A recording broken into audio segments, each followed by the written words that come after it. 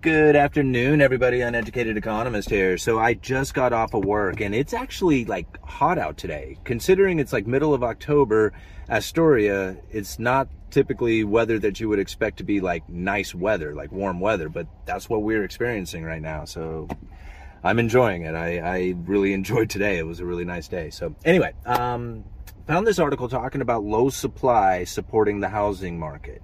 And this is something that we have talked about quite a few times here on this channel, because the idea that the Federal Reserve was going to be lifting interest rates, when you lift interest rates, that causes interest rates on everything out there. Car loans, credit cards, mortgages, all those interest payments start to go up as well. So if you have a fixed rate, then, it doesn't change when the interest rates go up. I mean, you're fixed in that. But when you're buying a new house or just taking out a mortgage on a house, the new interest rates are much higher and the payments that you make are much higher than they would have been even just last year. So the idea is that if these interest rates rise, the people who are out there buying homes wouldn't be able to afford those payments, and the house prices would have to come down to meet the capabilities of the buyers. So this was kind of like the idea out there that if the Fed lift interest rates, then the house prices would have to come down in order to accommodate the buyer.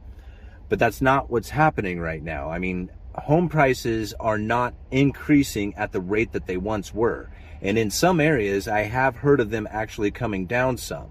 But we are not seeing that market crash that a lot of people were anticipating when the Federal Reserve started to lift interest rates. People said that if the mortgage rates ever got up above 5% or 6%, that we would see a total housing market crash. It's not happening. It's not even remotely close to happening yet. Now, in my opinion, in order to see that housing market crash, we're going to have to see a few more things other than just interest rates rising. Because the interest rates rising, although that does impact the buyer and what they are able to purchase as far as their monthly payments go, it doesn't really affect the all cash buyer. And from what I understand, even a third of today's homes are sold to all cash buyers, and they don't really care where the interest rates are. I'm assuming that those all cash buyers are buying in because rental income is still doing quite well. Like, rents haven't come down, or at least not come down in a substantial idea that, there's like the rental market is not hot. Like like everybody knows that rents are expensive, and there is very little, indication out there that the rents are going to be coming down. So if you are an investor looking for a place to park money, rental income seems to be the place to do it. So it seems to me that there is a lot of cash buyers looking to take advantage of those hot rental incomes, and so that they would still be supporting the housing market with their all cash purchases. I think I got all that out there. Anyhow, so that leaves something else to take into mind if we are going to see like a housing market crash. So if it's not the interest rates that are going to do it, which they still could, I mean, give us some time, we might see that, housing churns dramatically over the next year. I mean, that still could take place. I don't see that taking place yet, but it could. But really, where I think that we would see a housing market crash, or at least a significant downturn in prices, is if we begin to see foreclosures. And now this is something that I think is going to take some time in order to kick into gear as far as foreclosures on homes go, for a couple of reasons. One, the home prices are still elevated. And so in order for there to really be a foreclosure, you would have to have somebody go like underwater on their home. Like, they just simply couldn't make the payments anymore, and they wouldn't be able to sell it for what they owe on it. That's not the situation right now. I mean, if home prices do come down and people begin to get laid off, then that situation could come up. But right now, home prices are still elevated. So even if you were to, say, lose your job or weren't able to make your payments, you could just put your house up for sale. And most likely, unless you have purchased it in the last year or two, you're probably going to be able to sell that for more than what you owe on it. Even if you had to take some money off of it, like off of the estimated value of today's value, even if you had to take some of that off of there, you're probably still well above what you owe on it. Unless you had refinanced or and took out all the equity or something like that. Which, I mean, if that's the case, then yeah, you're probably going to end up hurting for that. But I would assume that most people probably didn't put themselves in that precarious of a situation. I mean, they could have, but I don't know if that's exactly what they had done. I would imagine most people just rolled over their old debt into a new debt with a lesser interest rate and didn't take out a whole lot of equity. I mean, some people might have, but I'm not thinking that's the big case right now. So that's really what we're going to have to look for in order to see like a nice downturn coming from the foreclosures, is that we would have to see not only people being laid off, because that's going to be the reason why they're going into foreclosures, because they're not making their payments anymore because they have lost their job.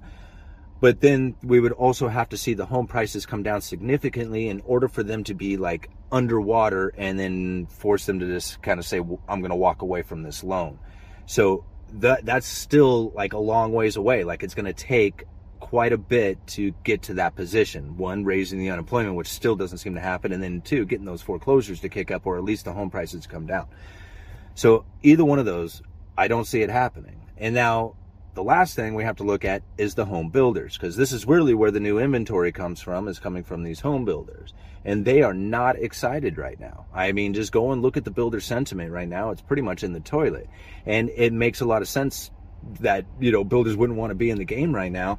When you have the idea that there could be a housing market crash or a downturn in prices, if you are a home builder, like speculating on the idea that you're going to be able to sell this home into the future, you put your idea on out there, it's like, I'm going to be able to sell this home for this price, and this is the profit that I'm going to get if I do that. And then by the time you get the home built, the prices have come down. Now all of a sudden your profit's gone, and you're not the successful builder that you once were. So this is something that builders are very sensitive to. Now, if it's like a custom home that you're building for a customer, that's a little different story. Like, you know, you already got the contracts and plan, everything's kind of already set, you know what's going on there. But if you're building a bunch of homes and then anticipating by the time they are finished that you're going to put them on the market for sale, this is a very cautious situation to be in. I mean, most people really have a major fear that there's going to be a downturn in the housing market. And so that doesn't really encourage the home builders to go out there and start providing a bunch of homes for people to buy if the prices of homes are going to come down. So that's the other thing we have to look at, is the home builder sentiment is still in the toilet. So they're not going to be providing a whole lot of inventory coming into the market, at least the new inventory with homes. And without the foreclosures, we're not going to see inventory rising. And then as far as like people just taking advantage of the high prices, like, you know, hey, I want to sell my home, well, I could, you know, still make a $200,000 profit off of it, or $200,000 profit. If they put that home out there with that idea and the prices begin to drop, why would they keep it out there for sale? Like, I mean, they're not desperate sellers, they're greedy sellers, and that's a difference, right? Desperate sellers are people like, oh man, they're in a panic, I'm going to drop my price until I can finally, you know, get shed of this house. Where greedy buyers are like, man, I'm trying to get $200,000 out of this house, and I don't really want to drop any of the price off, I'll just keep the house, right? So this is the attitude that a lot of people are having out there, and the things that we have to look for in order to see a housing market crash, right? I mean, a downturn, I could totally see that taking place. The prices have been like gone crazy over the last few years. Like even the purchasing of my house, the one that I just did, it's like, it's about a year ago right now. In fact, it's probably the anniversary of me purchasing that house. But even in the course of that 1 year, my house has gone up close to 25%. So you could take a lot out of the price tag of that home from the estimate value today, and I would still not be under what I paid for it. So that's something to think about. There's a lot of people who are still sitting in that position. Home prices could come down, but as far as the crash, I mean, you got to think, we got to bring out the irrational exuberance part of things, right? Where these prices went off the charts. We got to come down to normal, and then we got to go under normal for there to be like a crash, at least in my opinion. Uneducated economist, you guys let me.